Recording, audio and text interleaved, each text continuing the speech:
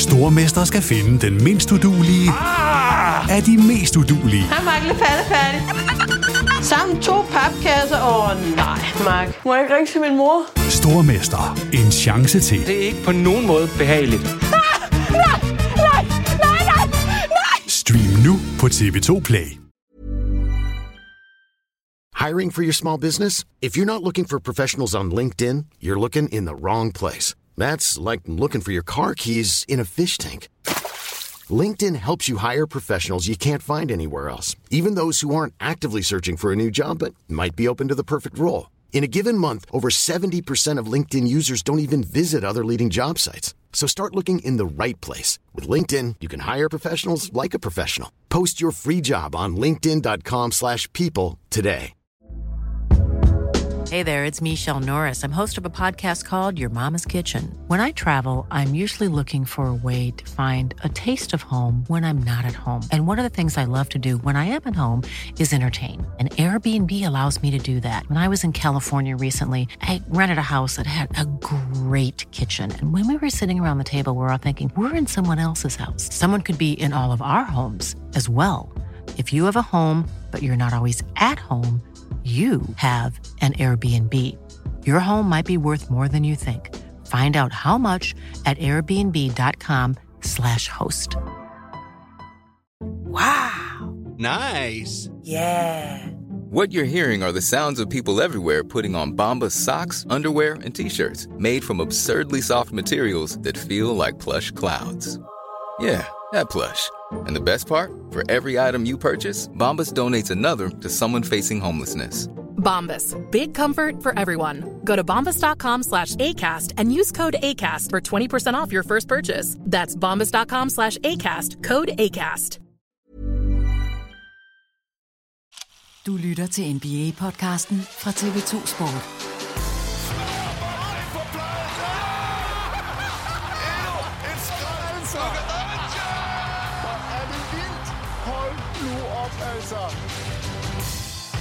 Der er blot 3 NBA-franchises, der har været med siden ligaens begyndelse i 1946. Boston Celtics, Golden State Warriors og New York Knicks. Alle 3 hold har vundet mesterskaber i verdens bedste basketballliga. Warriors og Celtics mødtes jo i NBA-finalerne i sidste sæson, og både i San Francisco og i Boston har man nyt stor succes både i det 20. og i det 21. århundrede. Men hos New York Knicks, der har det knebet med den kontinuerlige succes i de sidste 10, ja faktisk de sidste 20 år, og det er faktisk også svært at lure, hvad Knicks er for en størrelse her i sæsonen 22-23. Det bliver vi forhåbentlig lidt klogere på i dagens podcast, hvor Jens Lavlund får lov til at gøre status på traditionsklubben New York Knicks, der som i de sidste 2 sæsoner har været som nat og dag i sæsonens første 18 kampe.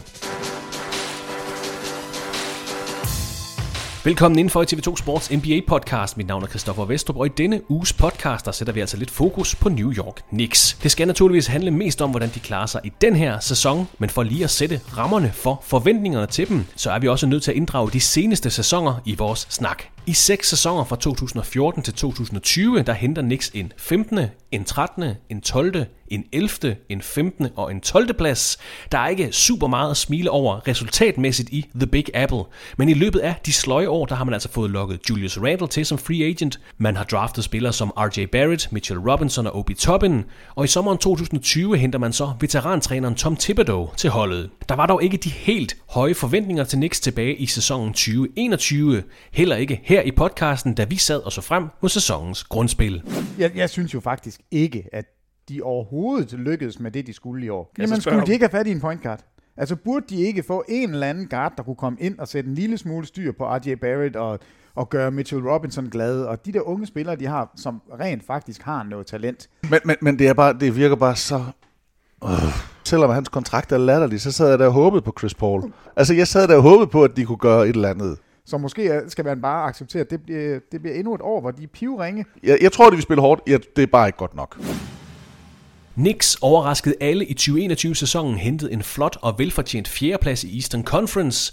Energien og håbet var tilbage i New York. Knicks var relevante igen, og selvom det blot blev til 5 kampe i slutspillet 2021, så virkede det her som en overgang til noget bedre i The Big Apple. Julius Randle blev kåret som sæsonens Most Improved Player, var både All-Star og All-NBA-spiller i sæsonen 2021, hvor Tom Thibodeau også modtog prisen som Coach of the Year.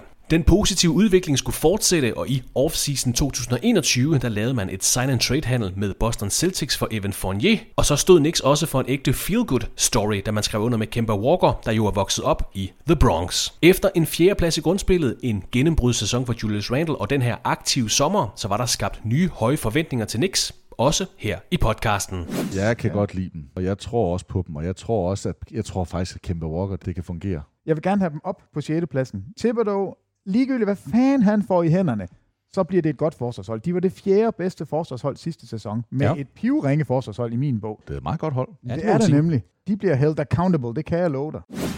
Vi har ikke taget Thomas og Peters vurderinger med i dagens podcast for at gøre nar.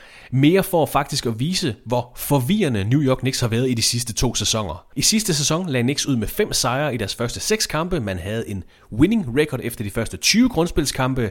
Men så tog sæsonen en drejning. How would you define a successful season for the Knicks this year? The expectations are going to be high, but I think the challenges will be higher. I think a big key to this team is Kemba Walker. Knicks are here, baby! We're getting to the point in the season where you start to wonder what's real and what's not real. So far, the Knicks keep looking real. Well, we would describe this one as practically unimaginable. The New York Knicks blowing a 28-point lead, their largest over the last 30 years. I should have been more focused and ready to play. I'm going to take that L. I think the Knicks are just having a collection of people that doesn't work. The New York Knicks are trash. Spike Lee shouldn't even show up for the rest of the season. The New York Knicks will be without Kemba Walker for the rest of the season. It's been a miserable year in New York. Randle on the drive and throws it out of bounds. Oh, what a costly turnover. The Knicks and Randle hearing some boos right now. Obviously a very disappointing season, but some hope for the future with some of the young players. We know we got to make a big step this summer. We need everyone to be in there making a commitment. Brunson sends in another one. Jalen Brunson brings in a run. He just can't be stopped. It's been a long time since the Knicks had a good point guard.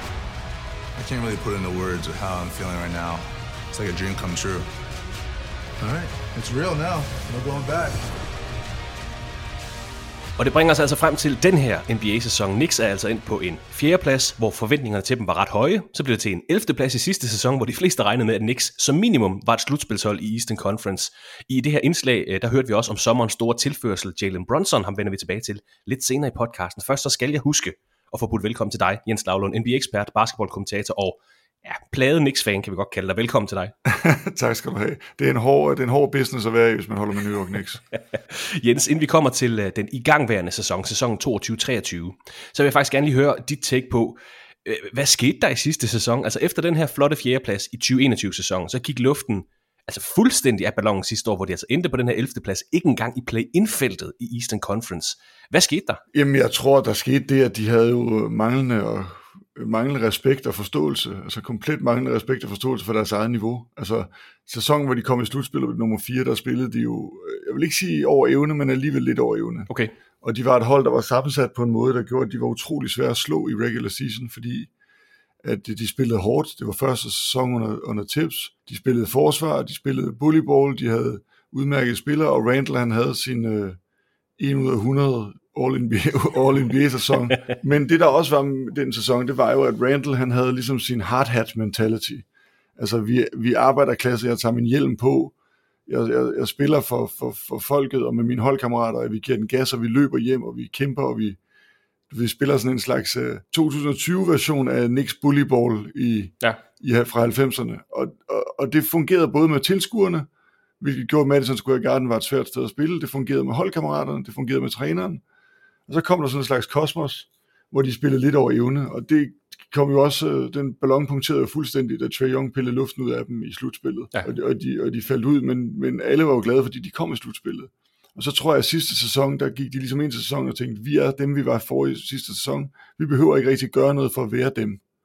Og problemet er, at hvis du spiller den type basket, som de spillede i 20-sæsonen, så kræver det en masse energi, og den energi enten havde Randle ikke, eller ville Randle ikke ligge. Og holdet er ligesom gået med ham, men man så en hel sæson i 21, hvor han ikke løb hjem. Altså han gik hjem for angrebet, hvor han holdt bolden, og han skød alt for meget, og han ikke... Altså, hvis du er så kødfuld som ham, og du skal spille volleyball, så er du nødt til at bruge al din vægt, og det gjorde han ikke. Han skød fadeaways en hel sæson, og så vandt de ikke. Sat lidt på spidsen. Ja, selvfølgelig. Det bringer os så til off-season 2022, Jens. Her ser vi en kontraktforlængelse til RJ Barrett, 4 år, 107 millioner. En kontraktforlængelse til center Mitchell Robinson, 4 år, 60 millioner. Knicks giver Jericho Sims en ny 3-årig kontrakt. Og så tilførte man Isaiah Hartenstein og Jalen Brunson som free agents. Brunson, naturligvis det større, mere interessante navn, men Hartenstein var faktisk et sneaky godt pick-up, synes jeg, her i sommer. 2 år, 16 millioner. Men den store free agent tilførsel, 26-årige Jalen Brunson, var en nøglespiller for Dallas Mavericks i sidste sæson, hvor de jo nåede hele vejen til Western Conference Finals med Jalen Brunson som, hvad kan man kalde ham, sidemand til Luka Doncic selvfølgelig. Men efter skuffelsen sidste år, hvad var så din vurdering af off-season hos Knicks, altså med de her kontraktforlængelser til bærende spillere, tilførselen af en backup-center i Isaiah Hartenstein, og så den nye startende point guard i Jalen Brunson? Var det den off-season, du godt kunne tænke dig? Både ja og nej, vil jeg sige. Nej, fordi at de jo i mange år havde været rigtig dygtige til ikke at tage lange kontrakter på bøgerne, og ligesom have noget fleksibilitet. Og det er de sidste 2 år, hvis man skal kigge over den 2-årige periode, faktisk gået helt væk fra, at de har skrevet alt for mange lange kontrakter, i forhold til, at de ikke har et hold, der virkelig kan vinde. Man kan sige, at Donovan Mitchell var jo den pris, de havde håbet på. Ham fik de ikke. Ja. Og så kan man sige, det der glæder mig, jeg havde håbet, de ville få ham. Særligt hvis han spiller, som han har gjort i Cleveland.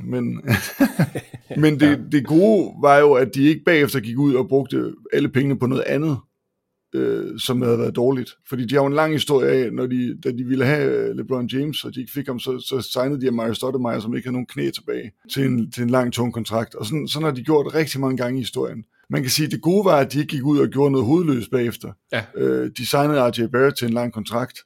Det var de nødt til at gøre. Det synes jeg var en rigtig fin løsning. Og man så er pengene værd, det finder vi først ud af, den dag Tips bliver fyret. Men Brunson, en god signing. Altså, de har givet ham rigtig mange penge, måske for mange. Men Brunson er lidt en spiller, som kan fungere i New York. Fordi han er hårdt arbejdende.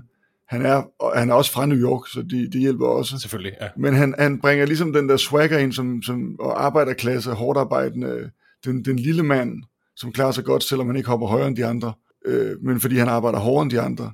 Den kan de jo lige med, som skulle have gerne. Så på den måde, så er det en god signing, både fordi han er en god spiller, men også fordi han bringer noget af det, som tilskuerne efterspørger i New York. Og når man siger det, så er det bare vigtigt, fordi at New York er et af de værste steder at spille, hvis det ikke fungerer, og et af de bedste steder at spille, hvis det fungerer. Og holdet har historisk set altid fungeret eller klaret sig godt i forhold til, om det var et hold, tilskuerne kunne lide. Og man så helt tydeligt sidste sæson, hvor Randall han lagde sig ud med tilskuerne, at det var ikke godt for holdets præstationer heller. Og så kan man sige, at tilskuerne sure, fordi holdet taber. Det er ikke nødvendigvis sådan i New York. De har embracet rigtig mange dårlige hold, der har spillet godt, og når de embracer dem, så spiller de lidt over evne. Okay. Så jeg synes egentlig, Brunson er en rigtig fin signing. Bliver de mestre med ham? Ikke med ham alene. Men han kan godt bruges i fremtiden. Mitchell Robinson, det synes jeg, måske set i bagspejlet, når man så, hvad Isaiah Hartenstein kommer med, så er det ikke en fantastisk kontrakt, men den er ikke untradable. Nej, overhovedet ikke. Altså 15 millioner om året er jo peanuts, når den nye lønaftale Præcis. Og set i det lys, kan man sige, der er det jo en fin aftale. Og man kan også sige, at Knicks har jo brug for, de har ikke brug for lange, tunge kontrakter, men de har brug for nogle kontrakter med noget løn i, fordi som man ser i Golden State i øjeblikket, hvor hvis de skal forsøge at forbedre sig, så har de faktisk ikke nogen pieces, de kan trade, ud over deres main pieces, som koster noget. Ja. Og det vil sige, at det, de skal have tilbage, må heller ikke koste noget. Og der er Knicks jo i en anden situation, fordi de har en del kontrakter, man godt kan trade, som også har noget løn bag sig. Men de 2 store navne, der var på vej til Knicks her i sommer, altså Jalen Brunson var der rygter om i lang tid, Donovan Mitchell var der rygter om i lang tid. Donovan Mitchell måske lidt mere bolddominerende, kan man sige, hvor Jalen Brunson måske minder mere om den traditionelle point guard, som man måske godt kunne bruge i Knicks. Det er noget tid siden, man har haft en bare okay boldfordeler. Og især, som du snakkede om, at den store forskel på de 2 seneste sæsoner, det var Julius Randles effort.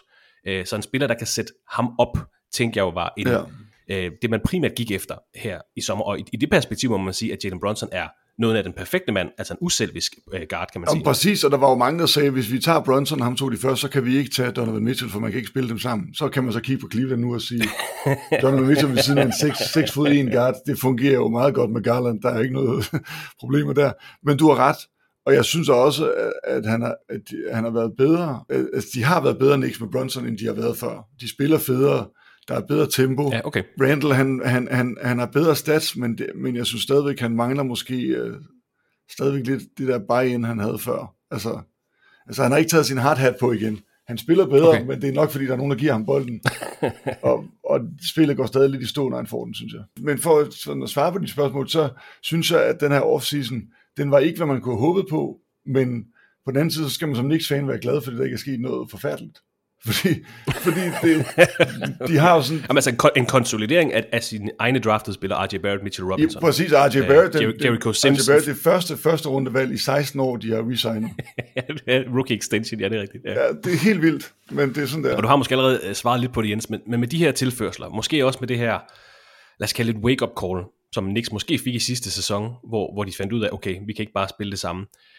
Hvad tænkte du så om dem på vej ind til sæsonen 22-23? Kan du huske, hvis du kunne tilbage til i sommer, tænkte du, at okay, den her sæson, hvor de fik en fjerdeplads, der havde de overpræsteret, eller tænkte du, nu kan de måske vende tilbage til det niveau igen, fordi de er blevet mere stabile med tilførslen af Jalen Brunson? Jeg synes særligt med tilførslen af Brunson, der tænkte jeg, at vi ville få et hold, som ville være svært at slå i regular season. Ikke et hold, som kunne ligge i toppen, fordi der er i Eastern Conference, altså alle har forstærket sig. Ja. Så ikke top 4 måske skudt over målet, men et hold, som vil være svært at slå, fordi at Brunson han tilfører så meget kvalitet og gør de andre bedre, og de har jo dygtige spillere. Det er jo ikke et dårligt hold, det her. Det er bare et hold, der ikke har nogen stjerner, og i NBA, der vinder du ikke, hvis ikke du har så potentiale. Det mangler de stadigvæk på den her roster. De har rigtig mange, der kunne være nummer 2, og endnu flere, der kunne være, måske nogle enkelte, der kunne være nummer 2, og endnu flere, der kunne være nummer 3 på et rigtig godt hold. Men de har ikke nogen nummer 1.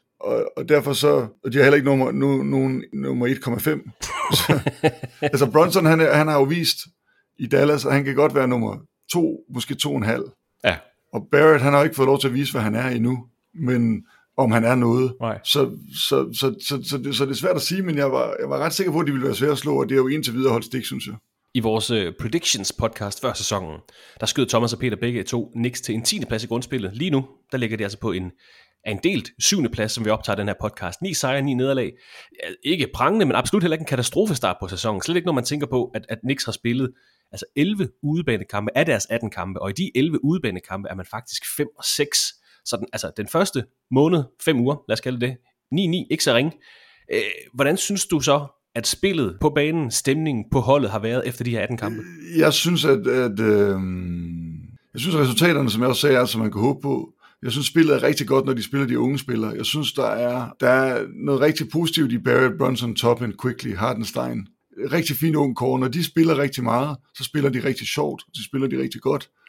Jeg synes stadig, at Randall, han, som jeg sagde før, virker uengageret. Og måske ikke virkelig uengageret, men lidt uengageret. Han har holdt op med at gå hjem, nu lunder han hjem. Men det er jo forskellen på, at de nu er 9-9, og de ikke er 11-7, for eksempel. Og så er det som om stemningen i Madison Square Garden, den er på en måde sådan afventende. Altså jeg synes, de har taget rigtig godt imod Brunson. Jeg synes, de har taget rigtig godt imod Toppin. Ikke at han er kommet udefra, men han er ligesom en ny version af sig selv, og får lidt mere tid. Langt fra nok tid i min bog, men mere tid. Jeg synes, de har taget virkelig godt imod Hartenstein, som er blevet sådan lidt en fan-favorite. Også fordi han spiller på den måde, han gør. Jeg skulle lige sige lige præcis, han er sådan en skraldemand, som præcis, New York elsker. Ja. Og de embracer Jericho Sims, fordi han er sjov. Men det er som om, der er sådan en stemning af, at man afventer.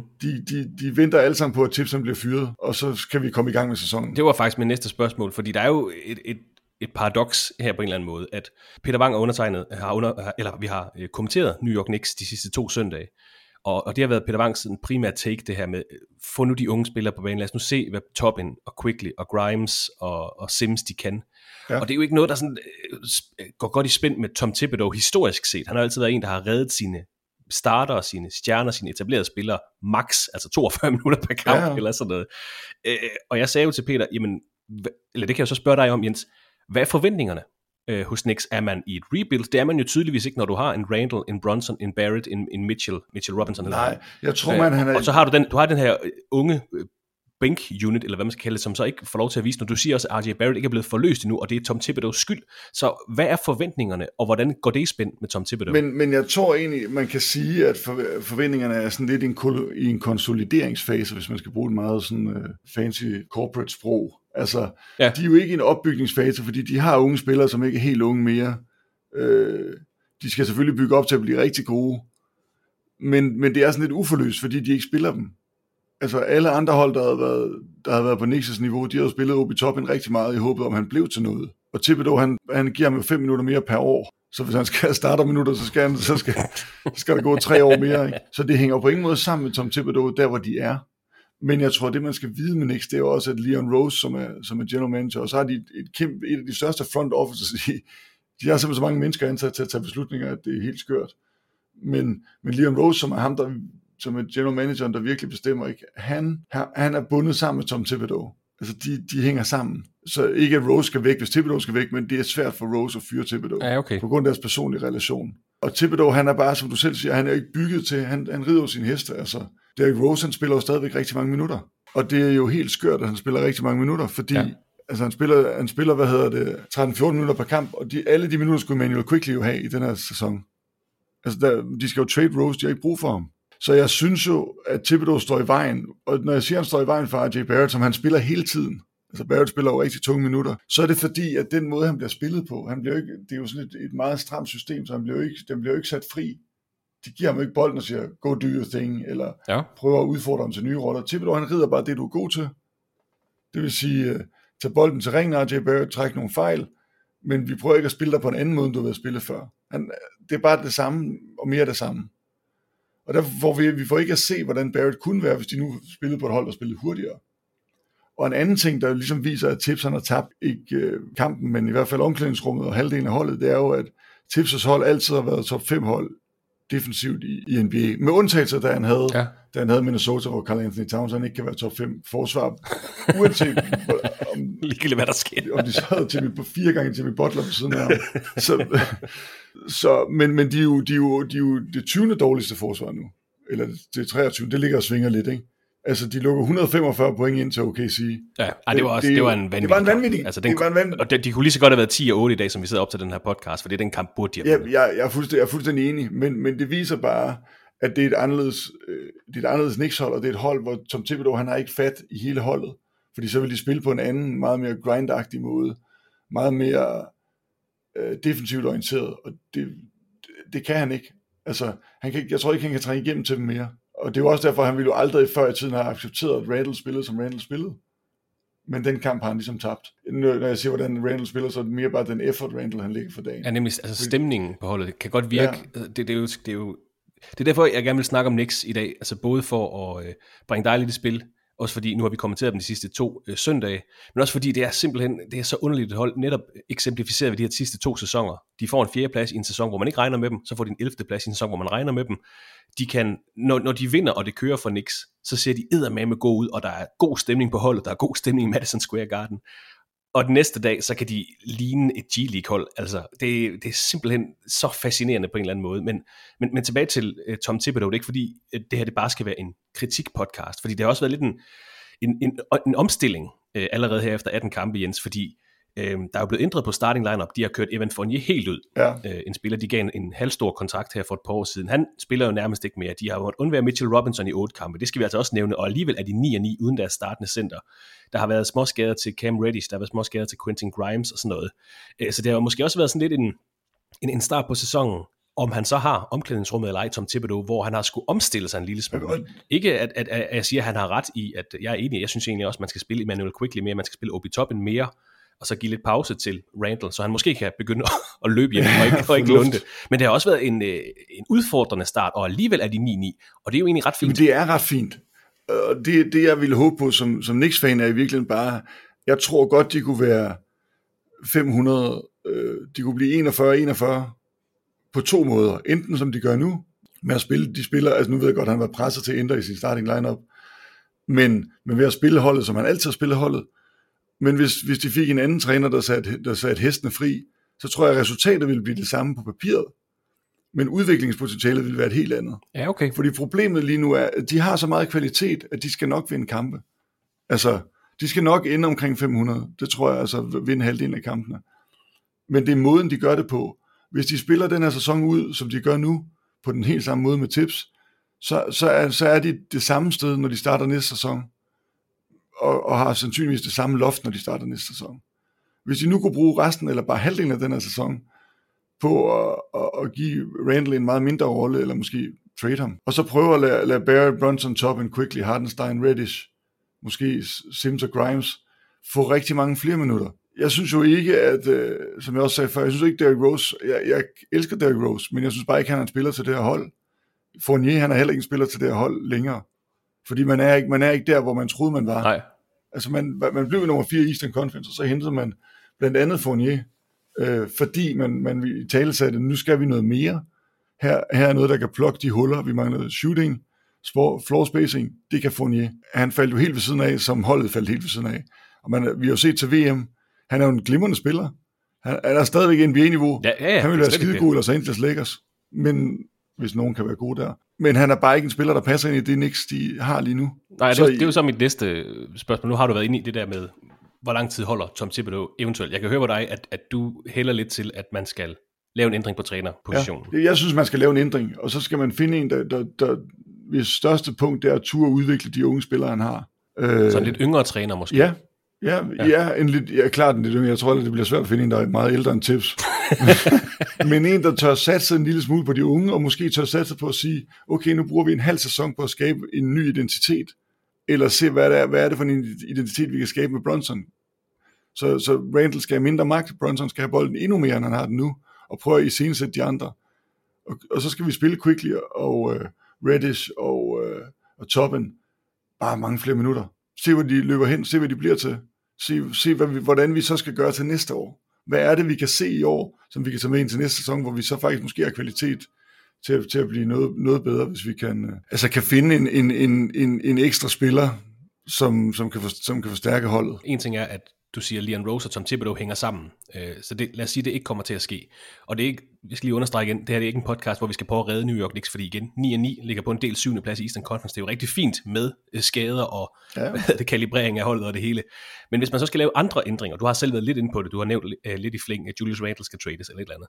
Man har jo faktisk allerede spillere til at kunne lave en okay pakke, og hvis ikke man vil bruge de unge spillere, jamen, så send dem der væk, så du kan få en rigtig, rigtig god sjette mand, en Jordan Clarkson i Utah for eksempel, eller sådan noget. Men vi har hørt, Immanuel Quickly bliver nævnt i trade-rygter allerede nu. Det er som om trade-sæsonen allerede er startet her i slut november. Der dukker rygter op alle steder. Er der nogen untouchables på det her hold? I dine øjne skulle de gøre det, som jeg lige sagde, sende de unge spillere væk for at hente en etableret profil? Skulle de sende en etableret profil væk for at få flere unge spillere, eller et par supplerende spillere?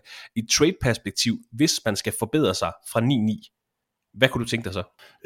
Jeg vil være starte med de untouchables. Jeg synes ikke, New York på nogen måde skal trade Barrett, Brunson eller Toppin. Okay. Alene fordi vi har ikke... For det første så er de... Altså, Toppin, han er den unge spiller, der har vist, udover Barrett, har vist mest potentiale, og har faktisk spillet rigtig, rigtig godt i år. Og kan noget med publikum i Madison Square Garden. Og der er også noget omkring det der med at beholde sine egne rookies. Ja. Og give dem chancen. Jeg synes, Brunson har man lige hentet ind. Han har spillet rigtig godt. Han har vist andre steder, at han kan godt lede. Yes. Og Barrett ville være tosset og trade, fordi jeg var selv ikke engang særlig vild med, at de puttede ham i Mitchell-tradet, fordi han har stadigvæk den her uforløsthed omkring sig. Man ved ikke rigtig, hvad det er, man har mellem hænderne. Granted, du har ikke LeBron James, men mindre kan jo også gøre det. Han kan sagtens være en fin nummer 2 på et rigtig godt hold. Vi ved bare ikke, om han er det. Så derfor vil det være tosset at trade ham, og så vil han blive rigtig god et andet sted. Når vi så kommer derned under Quickly, han har masser af potentiale, men du kan ikke holde på alle i den årgang. Nej. Og du skal også have noget, der kan have værdi for andre. Så for mig, der både Quickly og Quentin Grimes er spillere, man kan slippe af med. Randall, helt klart. Helt klart. Nå, men jeg kan på den ene side kan jeg jo godt lide hardhat. Det er ikke for at grine af dig, Jens. Det er mere det der med, altså det er 2 sæsoner siden, han var All-NBA-spiller. Altså det er der, vi er. Så jeg er jo ikke uenig med dig. Det er mere bare nej, men det er lidt surrealistisk at snakke om på en eller anden måde. Det er det. Og det er som om, at han nærmest er untradable nu. Ja. Og hvilket er mærkeligt, han snitter næsten 21-9. Men der er få hold, hvor man tænker, at han passer ind. Han er blevet lidt, uden at man skal sammenligne det mere, han er blevet lidt Carmelo Anthony. Uden at der er sådan her sammenlignighed i den måde, de spiller på, og måske i deres niveau, så Carmelo Anthony var også en spiller, som ikke ændrede sig med tiden. Og derfor til sidst blev fuldstændig ubrugelig. Og også i Knicks var en spiller, som hver gang han løb ikke særlig hurtigt, når han skulle dække op. Det var ligesom, der var op ad bakken, når han skulle løbe hjem. Og alt spillet gik i stå, når han fik bolden. Og det er lidt det samme med Randall. Han har gode stats, men spillet går i stå. Ja, okay. Han har gode stats, men han løber ikke rigtig hjem. Han får mange rebounds, men han holder i bolden, hver gang han får rebounden. Derfor, han har en stor kontrakt, som hvis der sidder en sur superstjerne et eller andet sted, som man skal trade for, så har man faktisk penge, både med ham og med Evan Fournier, og teoretisk set også nu med Mitchell Robinson. Så man har så har du de unge spillere, og du har alle dine egne draft picks. Og så har du de der unge spillere, der kan være til. Altså, jeg synes jo, en af de har, uden at de har noget, hvor man tænker, det er en super lækker trade godt, vi skal gå efter her, så har de en masse solide trade pieces, som hvis et hold bliver desperat, eller en superstjerne bare vil ud, så kan de godt se noget. Og jeg har svært ved at pege på en, du ved, altså alle ville jo blive bedre, hvis de fik Durant, men det kommer ikke til at ske. Der tror jeg ikke, Knicks har nok, eller vil betale nok. Nej. Og jeg tror ikke, Nets på nogen måde vil sende ham på den anden side af East River. Men tror du, det er planen? Altså, er det her holdet, som du siger, der skal nå til en 41 record, eller er det her holdet omkring den næste stjerne, der skal lokkes til, enten via trade eller i free agency? Altså, hvad tror du planen er, den overordnede plan? Jeg tror, det her er helt klart, det er helt klart, den overordnede plan er helt klart, at de skal have en stjerne. Okay, så det her, det brækker det omkring, altså man er ved at lave et dejligt sted, en stjerne kan tage hen og træde direkte ind ved siden af Brunson, Barrett, Mitchell, Tobin, og så tage det herfra. Ja. Det tror jeg helt klart er deres plan, og jeg tror, at de ville gerne have Donovan Mitchell, de blev lidt for nære i, og var måske i tvivl om Donovan Mitchell var den rigtige ved siden af Brunson. Nu havde de signet Brunson i forvejen, fordi de ikke turde, tror jeg, de turde ikke vente på Mitchell, og så ende med ingen af de to. Nej. Så derfor så, og Brunson det var jo nærmest tampering, ikke? De har ansat hans far, og hans far har spillet for Knicks, og den er lige på kanten. Magic Johnson har fået en bøde for den der. Det er helt sikkert. Altså, så jeg tror helt sikkert, det de prøver nu, det er ligesom at gøre Barrett, Brunson, Tobin, Reddish, til de spillere, man gerne vil spille sammen med. Og det er jo klart, hvis du sidder derude, så kan man sige, der er nok mange, der sidder derude og kigger på Knicks og tænker, det bliver aldrig til noget, hvis man er superstjerne. Men hvis man nu sidder derude, som en superstjerne, der ikke vil være der, hvor man er, så det er ikke dårlige 4 spillere at spille sammen med. Nej, bestemt. Og et 9-9 hold er ikke, det er jo ikke Orlando Magic, du skal gøre gode. Det er et hold, der ligger midt i Eastern Conference, i en rigtig god Eastern Conference, og som du siger, er måske 1-2 uheldige kampe fra i virkeligheden ligge nummer 4. De bliver ikke nummer 4 i år, det tror jeg simpelthen ikke på. Men de kunne godt blive nummer 6, de kunne også blive nummer 7, de kunne også blive nummer 8. Og uden yderligere sammenligninger, nu er det bare et eksempel, der lige popper op i hovedet her. Altså vi så også Toronto Raptors være et rigtig fint Eastern Conference hold, så fik de Kawhi Leonard, så vandt de mesterskabet. Jeg siger ikke, at Kawhi Leonard kommer til, at de så vinder mesterskabet. Det er mere bare, de havde bare brikkerne ud omkring Pascal Siakam, Fred VanVleet. De havde en ung Pascal Siakam, en ung Fred VanVleet. Ja, lige præcis. Og Kyle Lowry. Og, altså, jeg skal ikke sætte Brunson, Tobin og Barrett i helt samme klasse. Nej, det er overhovedet ikke for den sammenligning. Det er mere bare sådan tankegangen i det. At have fundamentet, hvor du bare, så popper du lige en, jeg ved ikke, om det skulle være en, fordi free agency de kommende 2 sommer her, jeg ved ikke, hvad der er realistisk for dem. Dem kan vi lige vende tilbage til lidt senere. Men lad os sige, man tog en Kawhi Leonard eller en Kevin Durant, der sagde, jeg har lige 2 gode sæsoner tilbage i mig ind her, og så kører det. Ja, og man kan sige, lige nu, der tror jeg ikke, den pakke, de har, den er noget, Brooklyn kigger efter. Nej. Men altså, jeg har ingen tiltro til situationen i Brooklyn, som i 0. Nu kan vi alle sammen blive forelsket i Ben Simmons 3 kampe, hvor han har spillet godt. Vi kan alle sammen blive forelsket i Kyrie Irving, der scorede mange point i nat. Hvor er det fedt, vi er nået til, at en Knicks-fan kan kigge på den anden side af broen og sige, det har jeg ikke nogen tiltro til. Det har været omvendt de sidste mange sæsoner. Jamen, men det fede er jo, at det er jo fuldstændig, altså det er jo et galehus. Og det har New York været i rigtig mange år før det her. Men Brooklyn det er jo på en anden planet. Et er, hvis man så tror, at det vi har set de sidste 3-4 kampe fra Simmons og Irving, det er holdbart i længden. Det er det helt sikkert ikke. Men hvis man tror på det så er der stadigvæk så meget mærkelighed i det hold, at Durant han blev aldrig glad. Altså, de har 3,5 år tilbage af sure Durant. Ja. Så kan det godt være, at han embracer alle de Watanabe, som skyder 57% fra hjørnet, og synes, det er fedt at spille med Joe Harris. Men i virkeligheden, så synes han jo ikke, det er fedt. Altså, og i virkeligheden er han pisse sur over, at de 2 andre spillere, de er gode i 4 kampe, og så er de mentalt fuldstændig på en anden planet i 4 kampe. Altså, det hænger jo ikke sammen.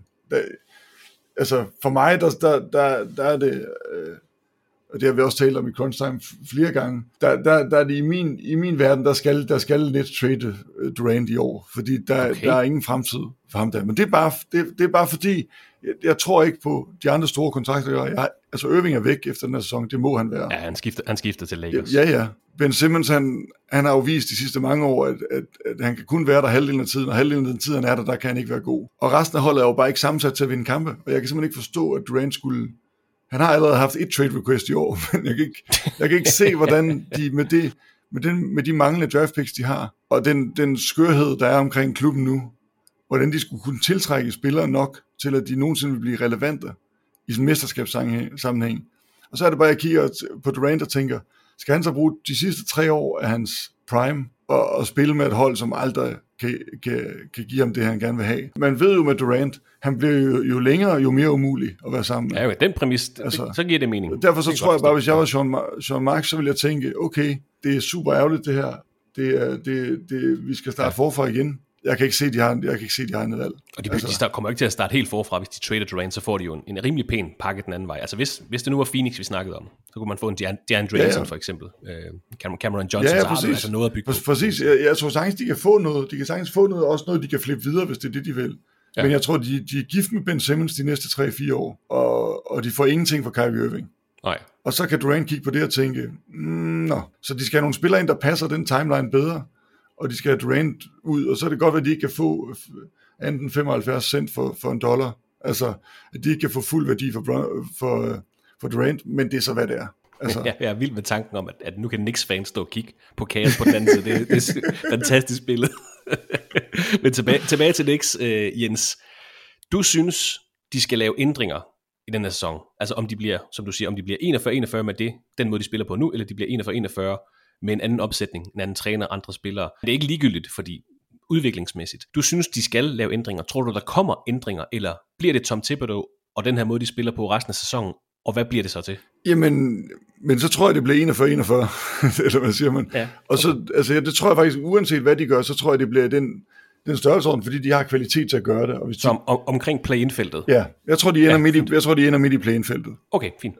Måske, altså, jeg tror 7 eller 8 er en god range for dem. Jeg kan simpelthen ikke forestille mig, at Thibodeau holder ud over den her sæson. Uanset hans forhold til Leon Rose, så tror jeg ikke, de kan... Hvis han får en sæson mere, hvor det fungerer, men ikke rigtig fungerer, så er de nødt til at skifte. Men min pointe er bare, hvis de ved, at de er nødt til at skifte alligevel, så skal de skifte nu. Også fordi, at han har altid set træt ud til Thibodeau, men han ser jo virkelig træt ud. Og det der med, at de ikke rigtig køber ind på hans stil. Altså, han har jo ikke ændret stil. Nej. Og den fungerer bare dårligere. De har bare så meget kvalitet, at de vinder kampe. Trods over, at de faktisk er et forsvarshold, der ikke dækker op. Men i udviklingslys, så er det bare for mig helt klart federe, hvis de trader, eller hvis de fyrer Thibodeau for en der tør, og endnu federe, hvis de tør trade nogle af de store kontrakter, de har. Det tror jeg ikke, de gør. Nej. Jeg tror, de holder dem og venter og ser, hvad de kan få, medmindre der falder noget ned i hatten på dem. Ja, hvis der lige pludselig kommer en superstjerne eller noget derhen af, så kan de selvfølgelig agere, fordi de har trade-muligheder. Og de har jo vist, altså man kan sige meget om Leon Rose, men han har vist før, at han er super god til at skabe cap room. Altså han er god til at lave de der handler, hvor han kommer af med spillere. Det har han været virkelig stærk til. Det var blandt andet det, da de skulle have signet Jalen Brunson, som tog fusen lidt på Dallas Mavericks, tror jeg. Fordi de ikke havde forestillet sig, at han ikke skulle kunne tilbyde en kontrakt i den størrelsesorden, de gjorde til Brunson. Og så blev Dallas fanget lidt, og det viser Dallas' sæson også i år, at det faktisk er et problem. Og en strategi for Knicks i de sidste mange sæsoner, det har selvfølgelig at kunne lokke med byen og markedet New York, altså free agents, store free agents. Hver eneste sommer, der nævnes Knicks som bejlere til de her store navne. Jeg har lige kigget lidt ud i fremtiden, Jens, i forhold til det her, vi snakker om, er det her holdet omkring den næste stjerne, der kommer til. Potentielle free agents i sommeren 2023, Russell Westbrook, Chris Middleton, James Harden, Kyrie Irving, Kristaps Porzingis, Kevin Love, D'Angelo Russell, Draymond Green, så er der lidt et drop-off til spillere som Jeremy Grant, Miles Turner, Harrison Barnes. Så næste sommer, der er ikke lige den der A-lister. Man kan sige, James Harden var engang en A-lister, Russell Westbrook også, Kyrie Irving måske også, men det er jo ikke dem, der bringer Knicks sådan helt op i det sjove felt. Hvis vi så kigger i sommeren 24, LeBron James kan være, det er potentielle free agents det her. LeBron James, Paul George, Kawhi Leonard, så har vi Klay Thompson, Pascal Siakam, Jaylen Brown, Lonzo Ball, Domantas Sabonis. Lidt mere spændende felt. Ja. Så det kunne godt være, at hvis der snart skal ske noget hos Knicks, at det er trade-vejen. Og så må vi jo holde øje med, altså, hvad der eventuelt åbnes op om Damian Lillard lige pludselig bliver træt. Enorm kontrakt, og er altså også oppe i årene, Damian Lillard. Jeg er heller ikke sikker på, at det er det lige skal være, men vi ved jo ikke, hvem der lige pludselig bliver sur, og hvem det så er, der lige passer ind positionsmæssigt på den Knicks hold også, fordi de har jo en god point guard nu. Hvis de beholder Randall, har de en god forward, scorende forward. Barrett, den her lidt tweener mellem guard og small forward måske. Så der er jo pladser, der kan fyldes op. Men altså, jeg tænker, når du kigger på de her navne, du skal jo ikke bytte Randall med Siakam ret længe, før det her hold ser, måske ikke mesterskabsagtigt ud, men så ser de klart bedre ud som slutspilskandidat. Det er i hvert fald en upgrade, sådan effortmæssigt, kan man godt sige. Både effortmæssigt, kulturmæssigt, men også den måde, du kan spille med fart i spillet, som jo virkelig er det, både Brunson, Toppin og Barrett er rigtig gode til. Altså særligt Barrett og Toppin er jo spillere, der er rigtig gode op og ned af banen i fart. De får bare ikke lov til at spille særlig meget i fart, fordi de spiller med Randall, som spiller utrolig langsomt. Så det kunne være sjovt at få en spiller ind, måske på Barretts plads, der kan spille med meget mere tempo, end det de gør nu. Og nu nævnte jeg en potentiel free agent i sommeren 2023, der også har været nævnt på grund af nogle problemer i baglandet. Jeg ved ikke, om Draymond Green kunne gøre en forskel på det her hold. Der vil i hvert fald for kulturen. Ja, lige præcis. Der er ikke nogen tvivl om, at Madison Square Garden ville elske ham. Men og der, altså, New York har man jo historisk set ikke været bange for folk, der giver lidt på munden. Men ja. Altså, de havde jo både Oakley og Mason og Charles Smith dengang. Ja, altså, Draymond Green ville ikke flytte dem ind i mesterskabskategorien, men han ville måske give de unge spillere noget toughness og noget grit, som de kunne bruge et par år til at udvikle sig. Det var også bare en tanke, en potentiel free agent i sommeren 2023. Ja, men sjov idé. Men summa summarum, hvis vi lige skal slå en krølle på den her Knicks-snak. Altså, de er 9-9. Ikke dårligt, ikke dårligt, slet ikke katastrofalt. Men igen, når man kigger på lønningsudgifter, og de har lukket store free agents, de har tunge kontrakter. Jens synes, at Thibodeaus dage bør være forbi. De bør satse mere på de unge spillere. De bør måske lave trade også for Randall, måske andre etablerede spillere, de kan sende Evan Fournier væk. Du synes, der skal ske noget i den her sæson, men du er cautiously optimistic på Knicks i den her sæson. Og 9-9 igen, det er slet ikke så dårligt. Ja, det kunne være langt værre. Vi har set mange dårligere Knicks-sæsoner end det der. Og så vi snakker om, de kunne lige så godt være 10-8 lige nu, med den der Oklahoma City Thunder-kamp forrige søndag. Ja, og altså, jeg synes jo,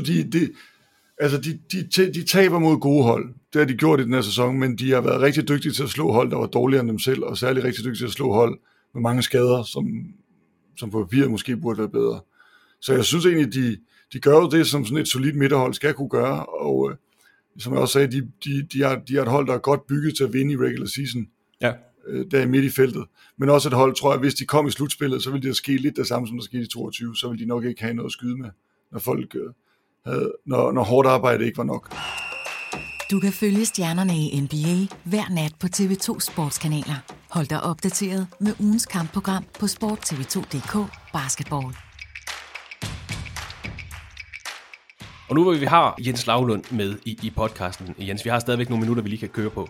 5 uger inde i NBA-sæsonen. Jeg kunne godt tænke mig at høre et par ting for dig generelt om NBA. Nu går vi lige væk fra New York Knicks og hvad der ellers sker. Måske går vi væk fra, hvad der sker i Brooklyn Nets. Din største positiv overraskelse efter den her første måned kalder det 5 uger af sæsonen. Det kan være spillere eller hold, eller begge dele, hvis du har forberedt det. Det har jeg, og altså jeg vil gerne starte i Western Conference med Shai Gilgeous-Alexander, som for mig bare han har jo været en af de mest hemmelige stjerner i NBA. Ja. Mest hemmelig, fordi han hver år er blevet lukket ned. Han har været så god, at de har været nødt til at lukke ham ned og sige, at han var skadet, fordi de klarede sig for godt, når han var på banen. Ja. Han har jo fået en fuldstændig forrygende start på den her NBA-sæson, og spiller på en helt særlig, vi så ham i den der Knicks-kamp, hvor de scorede 42, og de lavede 145 på Knicks, men bare spille med en helt særlig kontrol, som man sjældent ser hos unge spillere. I min bog, der er han, altså, han er næsten, eller jeg vil faktisk sige, at han er på et niveau, hvor jeg hellere vil bygge et hold op om ham, end om Ja Morant. Okay. Ja, det er også noget, I snakkede om altså, crunch time her i går, så jeg. Ja, præcis. Der fik vi ikke så lang tid til at uddybe det, men det er, han er nærmest på, altså han er for mig også op der, hvor Jason Tatum er nu, i forhold til, hvis du skulle tage en spiller under 24 bygget hold om. Han er ikke Luka, men han er helt deroppe i den. Og hvis man kigger på, hvad han har gjort, og det, som jeg tænker er så vildt, det er, hvis man ser på spillere, der har spillet, der har scoret, haft 10 30-points kampe med over 50% for gulvet til at starte de første 15 kampe i en sæson, så det har gjort af Shai Gilgeous-Alexander i år, og en anden spiller i NBA-historien. 1962 Will Chamberlain. Og man ved, hvis man er i en sammenligning, hvor det kun er Will Chamberlain, så gør man noget rigtigt. Er der også spillet noget tættere på kurven, og derfor også noget større end alle andre. Lidt nemmere at få en høj field goal procent. Så. Præcis, han er lige nu nummer 6 i player efficiency rating i NBA. De spiller der foran ham: Doncic, Curry, Jokic, Embiid og Durant. Altså, og han er langt højere i PER end både Ja Morant og en Jason Tatum. Ja. Og det er altså fordi, han er bare en sindssygt effektiv spiller. Den sidste guard, der snittede mere end, nu skal jeg nok stoppe en rant lige om lidt, men den sidste guard, der snittede mere end 30 point per kamp på mindre end 3 3-pointscoringer, det var Michael Jordan. Ja, okay, så du har lige nævnt Shai Gilgeous-Alexander sammen med Will Chamberlain og Michael Jordan. Så ja, og jeg ved godt, han ikke er der. Det er bare for at sige, det han har gang i lige nu. Altså, de eneste 2 spillere, der nogensinde har snittet mere end 30 point, mere end 2 steals og mere end 1,5 blocks per kamp, som han gør lige nu. Det Jordan har gjort det 3 gange, og Dwayne Wade har gjort det 1 gang. Altså, han har en sæson, det er kun 15 kampe eller 25 kampe, ja. Men han har sat noget sammen, der er helt unikt. Og han har spillet på et niveau, hvor man tænker, og han er så hemmelig. Altså, vi kan ikke rigtig få lov til at virkelig at kunne sætte pris på ham endnu, fordi han ikke rigtig har spillet, og fordi der er rigtig mange andre, der har startet med at score over 30 point per kamp i den her sæson. Ja. Han har bare spillet en sæson, hvor jeg tænker, jeg er nødt til at sige, han er off the charts i forhold til, hvad jeg havde forestillet mig. En kæmpe overraskelse for mig. Spillede virkelig godt. Scorede også 31 point i nat mod Denver, hvor de så tabte Oklahoma City Thunder. Lille marked, der ikke får så meget tv-tid, Oklahoma City Thunder, og som heller kommer til at drive det så ret meget i den her sæson. Så derfor måske en hemmelig overraskelse. Ja, og han er jo, altså han er 0,5% for at være 50%, over 50% for gulvet, 40% for trepointslinjen og 90% eller på straffelinjen, så den der 50-40-90 club. Ah, det har jeg slet ikke set. Den har været i indtil i nat, hvor han gik 0 for, jeg ved ikke hvad, på 3'eren. Men så han har jo skudt, og jeg ved ikke om det er sustainable, men hvis han fortsætter på den måde, han har fortsat, så er det, han er ikke bare the most improved player, han bliver ikke MVP, det kan man ikke ved den historie, altså med det hold, han spiller for. Men han er en topspiller, en All-NBA-spiller, måske en All-NBA second-team-spiller, og det havde man måske bare ikke set komme så hurtigt for Gilgeous-Alexander. Så altså en stor positiv overraskelse. Den kan jeg godt lide, Jens. Har du også et hold til os? Ja, Sacramento Kings. Helt klart. Det kan vi godt lige have i podcasten, det ved du. Ja, jamen, altså, jeg har jo været en af dem, der har bashet Sacramento Kings for deres trade,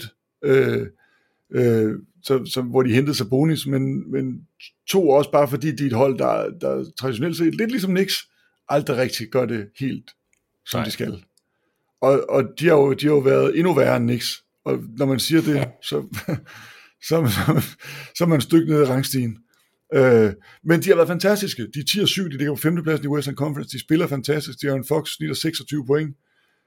Sabonis, som jo var den bedste, måske ikke den fremtidens bedste spiller i det trade, men som jo fysisk var den bedste spiller i det trade. Og som nu altså virkelig viser det, og virkelig har fået det der hold til at arbejde på den rigtige måde, og de spiller bare godt. De får gode minutter ud af Malik Monk, tro det eller ej. De har Kevin Huerter, som spiller fantastisk, de har Harrison Barnes, de har bare en masse solide spillere, og de er også et hold, tror jeg, som kommer til at klare sig for det første hele sæsonen bedre, end vi har regnet med, men nok også noget bedre, end vi har regnet med, fordi de kommer til at vinde rigtig mange af de kampe, fordi de har bredde, og fordi de bare har en masse spillere, der går til den og spiller hårdt, og måske også har fået den der, okay, alle siger, vi er Sacramento Kings, vi kan ikke vinde, vi kommer aldrig i slutspillet, vi tabte det der trade, lad os nu vise dem, lidt ligesom Utah, lad os nu vise dem, at vi kan faktisk godt. Og nogle gange, der kan det bære dig rigtig langt i NBA, fordi at hvis du spiller mod hold, der ikke rigtig gider, så er det en stor fordel. 10-7, 5. plads i Western Conference, og hvad var det, jeg læste? Havde de været på deres første 6-game winning streak siden 04-05 sæson, eller sådan noget. Præcis. En meget Knicksy statline. Ja, det kan man sige. Det kan jeg godt lide. 2 gode overraskelser, Shai Gilgeous-Alexander og så Sacramento Kings. Jens, din største negative overraskelser efter den første måned af sæsonen. Igen, spiller eller hold, eller begge dele? Jamen altså, i Eastern Conference for mig, der er det helt sikkert Miami Heat. Altså, jeg havde forventet mig super meget af dem. De er lige nu 8 og 11 på en 12. plads, men det, der er værst ved dem, det er, at de spiller forfærdeligt. Ja. Altså, de spiller dårligt, og det er svært at se, hvordan... Du ved, jeg havde tænkt, de var et hold, der ville være skader, og de ville måske tage lidt tid om at komme i gang, men modsat, hvor man ser på Golden State, hvor man tænker, okay, de har alle delene, det skal nok gå godt.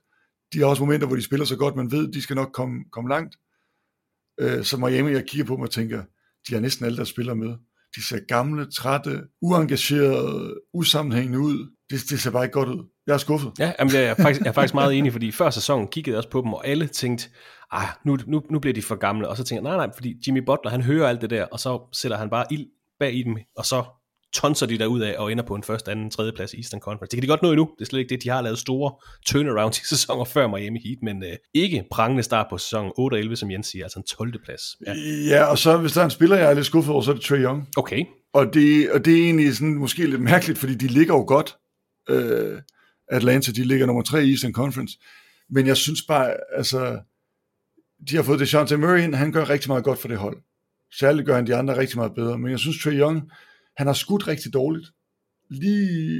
Lige kun 30% bag 3-pointslinjen. Og han ser rigtig dårlig ud defensivt. De er faktisk faldet ned på en 4. plads efter net. Ja. 11-7. Ja, 11-7. Det er jo fint nok. De ligger i virkeligheden der, hvor man tænker, de skal ligge. Jeg synes bare, der er nogle ting med det hold, og særligt med Trae Young, der gør, at det virker en lille smule oppustet, deres sæson indtil nu. Og jeg synes, jeg havde håbet, at de ville tage skridtet, altså det næste skridt. At Trae Young, han ligesom nu fik en DeJounte Murray ind, der kunne aflaste ham lidt, så kunne han spille lidt mere væk fra bolden, og så ville han måske blive mere effektiv. Og det har faktisk vist sig det modsatte. Altså han er blevet mindre effektiv af at have fået DeJounte Murray på holdet. Og så kan man sige, at de klarer sig godt, og de skal nok komme i slutspillet, og han skal nok have sine moments og sine kampe. Jeg havde bare forventet et skridt op fra ham. Måske ikke statistisk set, altså han ville skrue flere point, for han skal jo dele bolden med en anden, men han var blevet meget mere effektiv og meget bedre væk fra bolden, og det har han bare ikke vist, synes jeg. Så altså de to negative overraskelser i Jens Lavlunds bog, det er altså Miami Heat og Trae Young hos Atlanta Hawks. En perfekt reklame, Jens, for den kamp, du skal kommentere her på søndag. Atlanta Hawks mod Miami Heat. Ja, præcis. Der bliver nok at snakke om. Så har vi noget at tale om. Ja, lige præcis. Mit sidste spørgsmål til Jens Lavlund. 5 uger inde i NBA-sæsonen, Jens.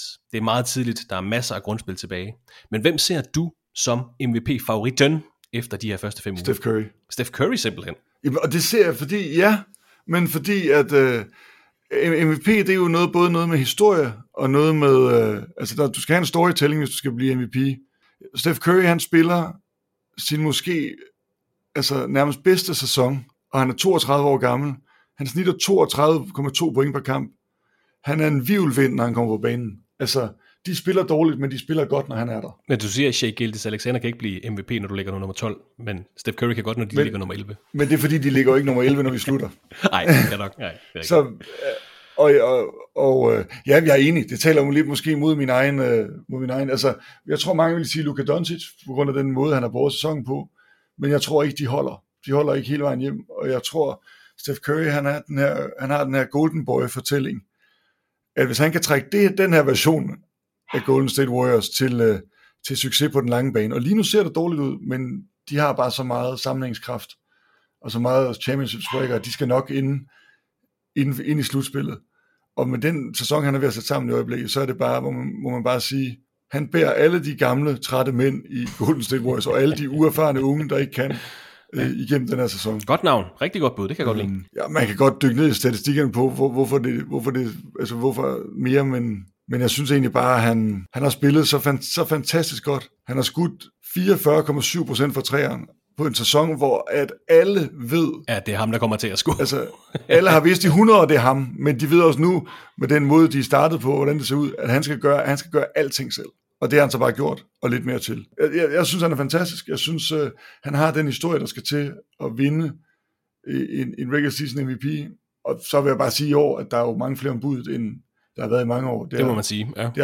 Det har som oftest været en one- eller two-player race, og i år der er måske 7-8 spillere, som... Jeg sagde selv før sæsonen, Jason Tatum var min favorit. Han ligger også lunt, må man sige. Det var også lidt bold, men jeg vil sige, han ligger godt nu. Han er den bedste spiller på det bedste hold. Men der er noget med historiefortælling, og der er bare noget med, at hvis man ser en Steph Curry i hans alder, lige gå op et niveau, som vi ikke kunne forestille os, han havde. Det er alligevel for mig nok til, at jeg vil give den sammen. Okay, så du vil pege på ham til prisen efter sæsonen, ikke vurderet ud fra de første 5 uger? Jeg tænker både. Altså ikke holdets resultater, naturligvis. Nej. Altså, jeg tænker, hvis du skal kigge på holdets resultater, så skal du tage Tatum. Hvis du skal kigge på budet efter sæsonen, så er det Curry. Okay. Så er det Curry for mig. Okay, så altså Steph Curry Jens Lavlunds MVP-favorit efter sæsonen. Største negative overraskelser, Miami Heat, Trae Young. Positive overraskelser, Shai Gilgeous-Alexander og så Sacramento Kings. Og så et lidt stort kig på en status på New York Knicks. Jens Lavlund, tusind tak for din tid i dag. Vi snakkes jo ved her på søndag. Det gør vi. Det glæder mig. Og det gør vi, når Jens Lavlund, Peter Bang og undertegnet skal kommentere 2 kampe på TV2 Sport X. Brooklyn Nets mod Portland Trailblazers. Jens Lavlunds ærkerivaler fra Brooklyn Nets. Og så Atlanta Hawks, Miami Heat. Det er fra kl. 21.00 på TV2 Sport X.